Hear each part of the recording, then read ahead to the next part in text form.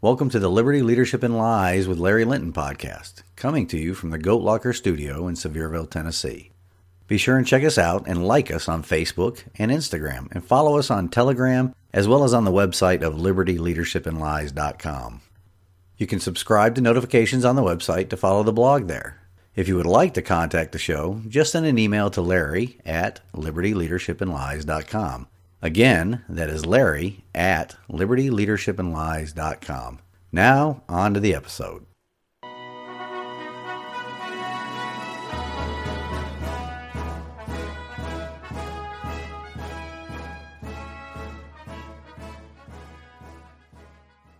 Well, as I told you, today we will be interviewing a true servant leader.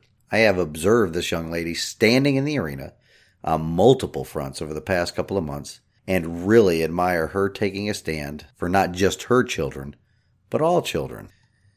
She's going to provide you a bit of her background, but suffice it to say that it does not differ that much from other parents out there all over the country that have deep concerns about the state of public education in our republic. With that, we'll just jump right into the interview. All right, audience, I prepared you for this guest that we have today, and hope you got a lot from her bio, and she's sitting in here in the Goat Locker studio about ready to grill her on some questions. Don't worry about it. I think she's quite prepared to answer them. And, well, Emily, go ahead and introduce yourself, separate from the bio that you gave me, a little bit about yourself. My name is Emily Stanton, and I've been living in Sevier County, Tennessee for about 10, 11 years or so. Originally, I'm from the great, wonderful, small state of Rhode Island. I was born there, lived there for about 12 years, moved to Central Florida for about 12 years, went to school down there, some college, and moved up here. So I'm loving it. Met my husband here about 10 years ago. He came with 4 children, and we had, I had one prior that I had brought with me, and then we decided to have one together. So we have 6 children, and basically we're just trying to live life the way that God has instructed us to do so. Absolutely wonderful.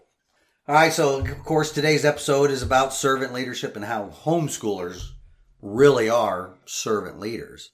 What was the biggest reason or the causal factor behind you choosing to homeschool your children? So for me, initially, I had been in the workforce in corporate America, you could call it, for at least 10 years prior. I worked for Clayton Homes in Maryville, Tennessee, the home office, worked in the mortgage company. Things were okay there. It was fine. Children went to public school. It was always tough trying to keep up the home and also, work and whatnot. I've come to faith about 4 or 5 years ago. And since then, things changed for me. I started to think of the role that I personally believe that, has been given to me as a mother and a wife. There was some conviction there, but I did feel that I wasn't ready to basically just give up corporate America and say, here, God, I'm going to lay my finances at your feet and I'm going to do what you asked me to do. So COVID was a complete push for me. I was working at home about 4 to 5 days a week, which was a blessing in itself. But then they shut down the office and sent me home full time. School shut down. And there I was working full time for a mortgage company, speaking to customers all day long with 5 children at home. My 6th being, my oldest one is in the Army. He's at Fort Bragg. Go Army. As she's surrounded by Navy memorabilia. Well, we're not going to get into that discussion, okay? We're just going to leave that be. Thankful for your service. So basically, I kind of saw the curriculum that they came home with. It was essentially garbage. And, just the different things that were getting put into place, the masking, the temp checks. Clayton Homes was doing that. So was, there was the Boys and Girls Club that I was hoping to send my children to for the summer, which they had gone to for years. Some of the rules that they were implementing, I wasn't allowed in the facility. They would come out to the car to get my children. And, I'm not okay with that. I'm not okay with handing my children over to a place, even though I know the people there and whatnot, that I'm not allowed to walk into. So I said, they're not going. And then I said, you know what? To my husband, I'm like, if we're unwilling to put on masks all day and we're unwilling to be temp checked, why on earth are we sending our children into this? So that was my breaking point. I was like, you know what? I'm not sending my children in there. we'll figure it out. And our church community has already been, all of them have been homeschooling. And I was like, okay, well, this COVID thing, here's my little, my little taste of what homeschool could look like. And it's got to be easier if I'm not working full time. Well, it's definitely different, but I don't regret it. And we are not looking back. Absolutely wonderful. So, all right. So now, along with that, since you've been dealing with it since COVID, what are some of the biggest myths that you have actually seen dispelled that people associate with homeschooling? Like the awkward children, or they can't participate, they don't have friends. Yeah, socially awkward. That is the number one response. And it's actually the response I used as well.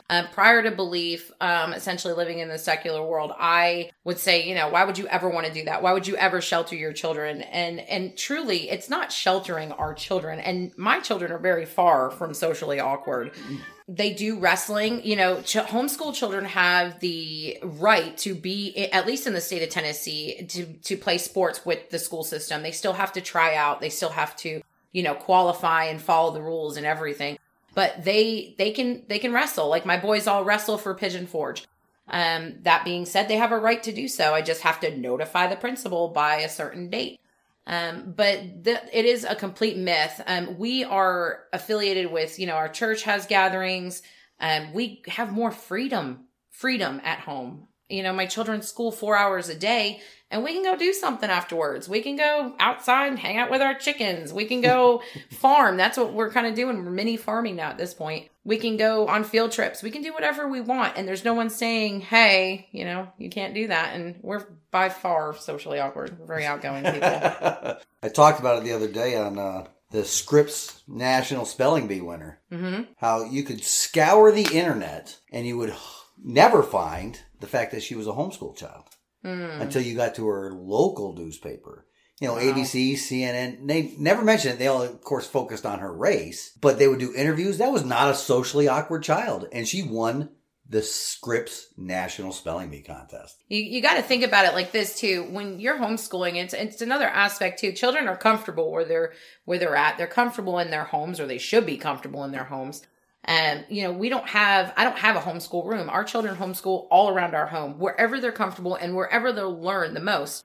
And when you start thinking about school and how public school is run, it takes time, to get them from point A to point B. They're making them go, they got to do bathroom breaks. And, I'm not saying our children don't do bathroom breaks. I'm saying that a lot of this, like coming and going and moving classes and doing all this, it's a time taker. It's robbing their time. They're there 7-8 hours a day in public school, and they're not working 7-8 hours a day. They're literally, having to parade them around the school to do whatever, and then trying to get all their attention to teach them something. And then, there's always someone interrupting. And another thing is, not all children learn the same. I have 4 boys at home. My boys are very hands-on learners. They're not meant to sit down and write and do all these things, and I can tailor to them and how they learn. I can tailor to my daughter who struggles in math. I don't have to teach her Common Core math. I can teach her whatever math I want to teach her. And I have found one that works for her, and she's confident and she's doing well. Where in school, in public school, she was getting C's and D's. There's a lot of advantages, with homeschooling. But most of the myths out there are just that. They're myths. Oh, yeah, absolutely. It's a lie. And I believed him too. Right. I was there too. Right. So what's your advice? Or personal tactics that you're going to use now going forward to advocate for families in this community to homeschooling choice, to get them out of the clutches of government school? Well, I try to talk to people about, obviously, the positives. People think that for some reason, the idea is that Monday through Friday is what you have to school. It is absolutely not. You can school. A single mom can school around her schedule. I know personally 3 or 4 moms that have 3 and 4 children, single moms. All of them homeschool. They would not dare send their children. And they're not, none of them have like these master's degrees. One of them does, she does monitor a website and a few things from home. But around her schedule, she teaches her children. So that's another myth.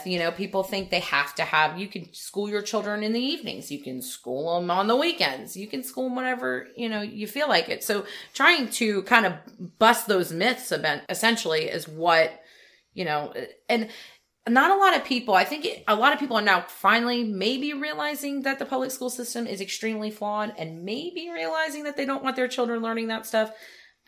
Really just educating people. Hey, this is what the public school system's doing.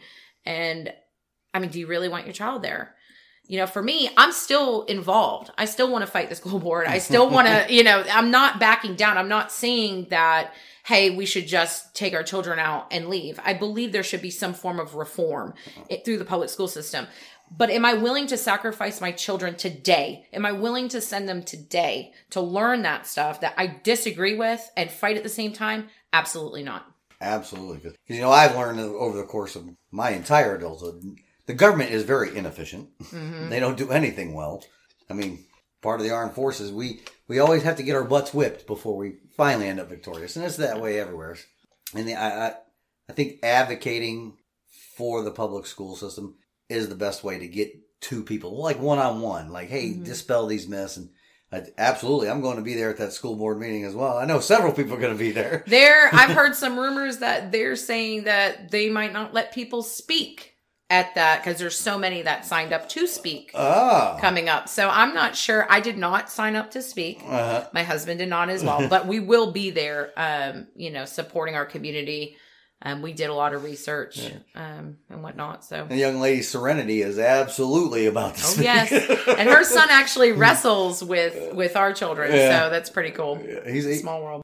So are there any organizations here locally that support homeschools separate from the school district itself or the government? Like we talked before the show came on that a lot of the churches in the area, they don't even want to touch it because they think it's political, just like other issues that the churches abdicated its responsibility in the role of the human life. But are there other organizations other than churches in government? So in regards to homeschooling, you can take a couple of paths. You can register yourself and go through the school system and say you're an independent, you know, homeschooler. You are subject to testing through the school system that way. Now we use it umbrella school for a couple of reasons. There's support there. Umbrella schools are basically, from my personal understanding and also from what I've used of them, they're like liaisons between the school system and you. So I report to my umbrella school turns around and they will report attendance, vaccinations that are a requirement in the state of Tennessee, or a religious exemption form, which many people seem to forget about. We submit that yearly, even as homeschoolers. I report grading to them. They collect anything like last year, because it was our first year homeschooling, they had to collect transcripts and everything from the high school for one of our children. So they will do all that work for me. It's worth for our family. We use Home Life Academy. I think we paid $150 per year for 5 children. That's extremely reasonable. Wow. And they also have webinars. They have all different things. You can call them and talk to them. There's another one called Aliyah Academy. They're supposed to be excellent as well. They do essentially the same thing. And also using these umbrella schools, not only are there, there's information in there, you know, they have websites. They really help you out. Information about curriculum. Some of them even have online classes that they can take if they'd like to. So if you don't want to have to teach, I don't know, geometry, you know, you can sign up and do an online class through these umbrella schools. But yeah, they do all different kinds of things. And I don't have to do state testing with an umbrella school. So I don't have to send my 5th grader or my 9th grader into the school system to do their standardized testing.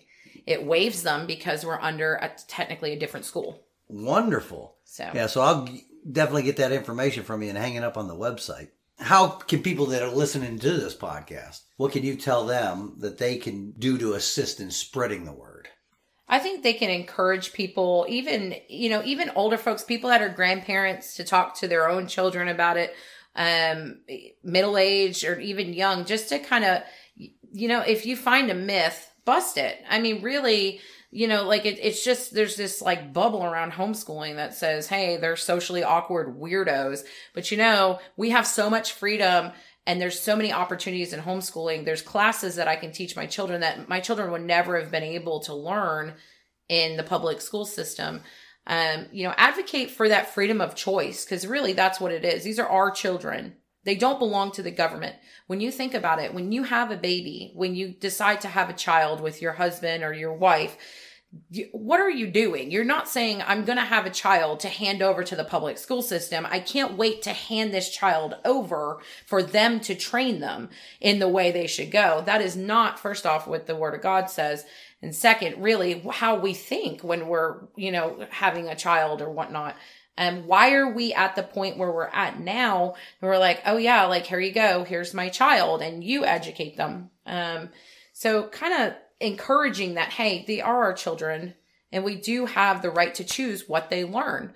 When the child's 18 or wants to go to college and wants to learn whatever they want to learn, great. But they honestly do have more opportunities in homeschool, I believe. They have the opportunities to get all the scholarships and everything, even maybe more. They just have to go for it. Yeah, the children have to go for it. To piggyback on that, they have a right to do that. But not only that, parents have a responsibility I believe to so. do that. I believe so as well. Okay, at this point, we're going to pause for a word from a supporter of this podcast.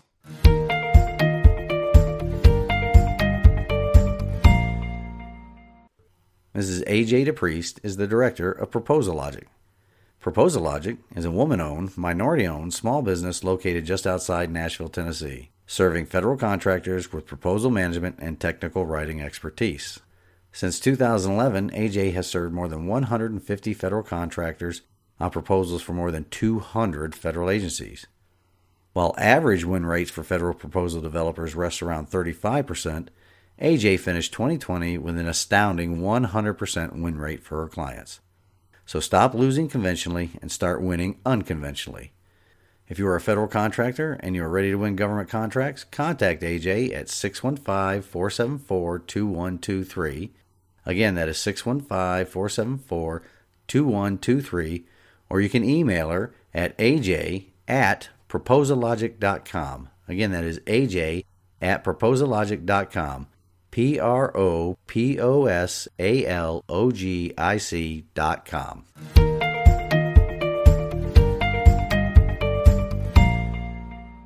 All right, we're back with Emily again and talking about that homeschooling. How many different curriculums do you think that are out there? Or are there any out there that you specifically have received recommendations are better than the other, or which ones do you use? Ooh, there's a lot of curriculum. Lots and lots of curriculum. So personally, we use Christian curriculum because we prefer it. So any of the sciences and whatnot are all creation-based instead of evolution-based. We tend to go for our science, we use Apologia, which I really like. My children really like the way it's set up. I have them using Apologia from 6th grade all the way up to currently 11th grade. That's my oldest at home right now. No one's complaining. Everyone's learning. When they come up to me and they say, "Hey, Mom, did you know this?" That is where I'm like, look, they're learning. Okay. So we use Apologia for science. We use BJU Press for our language. Right now they're doing, a couple of them are doing Spanish 2. The other ones are doing Spanish 1. Duolingo is also an awesome website that they can use for free and actually talk. So they can voice the language. There's lots of languages on there. My little one is my youngest. I say my little because he is my little. He's my 9-year-old. So he's one of those children that he gets bored. So I push him a little more. A Becca curriculum is great.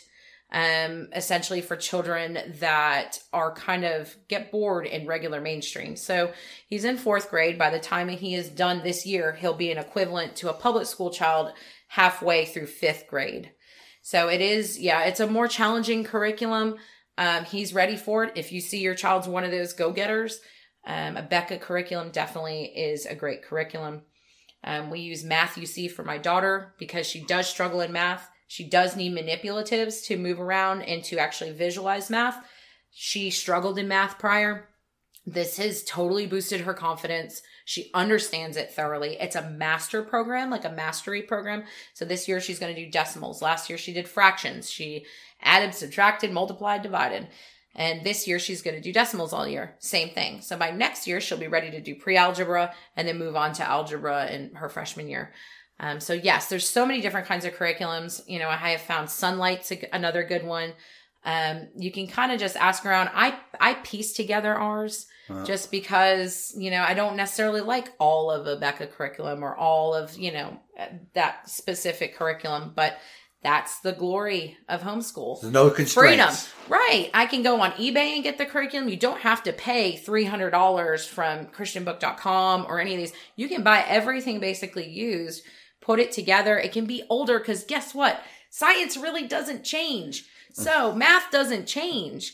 A lot of this stuff really doesn't change that much. So you can use something that's 5 years old and it's still relevant and still great curriculum for today. Sweet. So. And we talked about the churches out there. Not a lot of them out there are willing partners in this. What do you think it'll take to get them to be? For them to get rid of their 501c3 and stand up and actually proclaim the word of God. That's what I actually believe will happen in a few different fronts for a few different things, not just homeschool.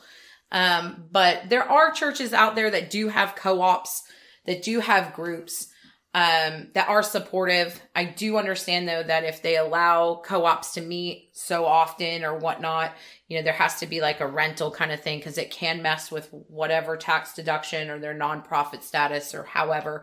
I don't know. I know our personal church, we basically, everyone homeschools because we know we have a fellowship gathering, a homeschool gathering once a month just for like socializing, hang out, get together, have some fun. For our younger children. Other than that, there are churches that allow you to rent their halls out for meeting, but it really is more of it's a separate thing. Like you're renting, right. It's not a church affiliated. Church leadership's not affiliated with it. It's correct. Just, yeah. Correct. Yes. So that covers that term cooperatives. Are there a lot? I know there's probably not a lot here in Sevier. We mentioned that. Yeah. But, are they big other parts of the country? Or? I think there's some really well organized co-ops. That we do have one in Sevier County. I know that there's two different kind of co-ops and kind of two different types of people. There's probably more, but that I've seen. You have kind of the Christian group of co-ops, and then you have the more secular group of co-ops. From my understanding, our local one is more of the secular group, which is fine, whatever. For if that was the way you're wanting to go. But then churches, there are groups of people that do get together that do, there's one I think that meets at the Bird Park monthly for more of a social, co-op. So they go do that together. There's a few that do field trips together every so often around the Sevier County area. They're out there. You do have to look for them. You do kind of need to ask around. Your church would be probably the first place to ask. Facebook has plenty of groups as long as they haven't kicked them out. But most of them, are fine. So, do you have a specific call to action that you would like the audience to hear? My call to action for the current situation, for all the issues that are going on in the public school system, not just locally, but nationally in our country, is pull your children now. Get them out of the public school system. If you want to fight, like myself and my husband, fight the school system. Fight the funding, fight the money, because that's what it is. It's all money.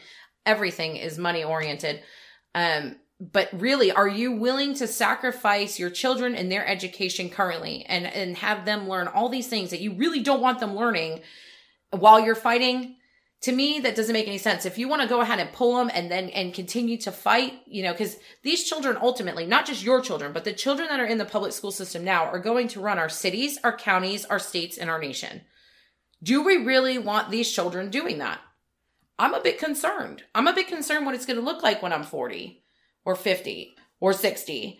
Like, really, what they're teaching these children, they're teaching them what to think versus how to think.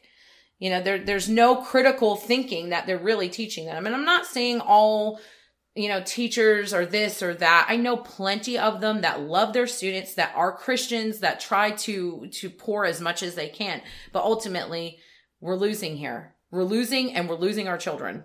Losing our children is the way we've been going for a while, and that's why we've lost our country, I believe. Almost completely lost our country, but we are losing our country because of the biblical foundation of our country is no longer taught. The Christian foundation of our country is no longer taught. Our kids are taught to hate our country, hate each other, fear each other. Absolutely. Yeah, the division that this, especially with this whole critical race series stuff that's coming up, the division that's being caused right now is not, God divides, but God always divides to redeem. This is not redemption. This is absolute division. They're wanting to divide our children up so that they hate each other. I mean, of course I have theories on what, is going to happen or potentially happen or whatever, but I do not feel comfortable having my children in that situation where they're learning that division, where they're looking at another person or they're looking, inwardly and saying, I'm white or I'm Hispanic. Therefore, then either you feel bad for me or I need to feel bad for you because of the color of our skin. I'm automatically a white supremacist just because I'm white. There's just so much. And I just don't think it's necessary to throw my children to the wolves at this point in time. Right. They're not ready. Well, I want to train them, right? So Deuteronomy 6, verses 4-9, it says, "Hear Israel, Adonai our God, Adonai is one. And you are to love Adonai your God with all your heart, all your being, and all your resources. These words which I am ordering you today are to be on your heart, and you are to teach them carefully to your children. You are to talk of them when you sit at home, when you are traveling on the road, when you lie down, and when you get up. You are to tie them on your hand as a sign, put them at the front of a headband around your forehead, and write them on the door frames of your house and on your gates." How are we teaching our children when we are rising up and laying down and walking about the way when they're away from us over 40 hours a week? When you are coming home from work at 7 or 8 o'clock at night, exhausted from your day in whatever corporate company, you're telling your children, eat dinner, take a shower, go to bed, you're doing it the next day, and then Saturday and Sunday come and it's just gone. It's gone. You are not training your children if you're away from them 40 to 50 hours a week. Absolutely. You can't. You're abdicating your responsibility as a parent. Mm-hmm. Correct. Because if you're allowing government to fill that role, they're going to fill that role. Mm-hmm. They are going to instruct the children in the way they want them. Like you talked about earlier, it's pure indoctrination. Our schools used to be critical thinking laboratories. Way back in the day. I mean, I've mentioned this before. Ronald Reagan's second biggest mistake after the Amnesty Act in 1986 was creating the Federal Department of Education. And the funding, when you talk about the funding, I mean, think about it. Federal funds go to state. State then funds the local, right? So state's going to say, hey, these are the curriculums that you're allowed to teach if you want our funding. Well, then we have a list of curriculum that we get to choose from. There's no freedom if we want the funding. Well, when are we going to stand up and say, you know what? Your entire list of curriculum's garbage. I'm not going to pick a lesser of two evils or however many evils because they're all evil. And then we fund ourselves. When are we going to do that? Like, when are we going to stand up and say enough is enough? Absolutely. That's what everybody needs to do. All right. So any last thoughts or advice for the audience before we close it out? Well, basically, I think I said all I need to say. I mean, you should be training your children. And as hard as it is, I'm not saying it's easy. When I quit my job, I mean, I was making decent money. I had a 401k. I was advancing. I had an opportunity to be a loan specialist where I would be originating loans. And that was going to be a very large, pay increase. But truly, what was more important to me? I said, Father, here's our finances. Like, this is what I got. And guide me, and I'm laying that at your feet because he's faithful and I know he'd carry us through. Maybe money's not as free flowing as it was before, but truly I'm not concerned about my children. The peace that I have knowing what's going on with them, what's happening, what they're learning, what they're doing, who they're around, just that training that's been given to me as a mother, as a parent, even my husband, having our children with us, it's just peaceful. It's shalom. It's his shalom. It's his peace that surpasses all understanding. And to me, that financial, that loss or whatever, it isn't. It's gain. It's complete gain. Thank you very much for all of those wise words. I hope the audience got something from this today. And thank you. We look forward to getting this episode out. All right, audience, that was Emily. She's a homeschooling servant leader in our communities. Hopefully all of you will become homeschooling servant leaders as well. Rescue your children from public schools And in the end, that will rescue our constitutional republic. Amen. Well, I hope you all enjoyed that interview, and I hope to get more people like Emily on the show, that we can show the way that we can take back control of our public education system, or leave it in the dust and educate our children ourselves. Before I close the show, I would like to leave you with this from God's Word. Colossians 3:21. Fathers, do not embitter your children, or they will become discouraged. Allowing the corrosive, embittering teaching of our children in government schools discourages them. Take control of the education of your children, either through the ballot box and the school's boards of education, or bring them home and educate them properly in their home. Our communities and our republic need educated children that will someday serve in leadership positions. The current indoctrination and hate and divisiveness is poison to our country and our way of life. Until next week, stand in the arena with me. Reveille, it's time to wake up.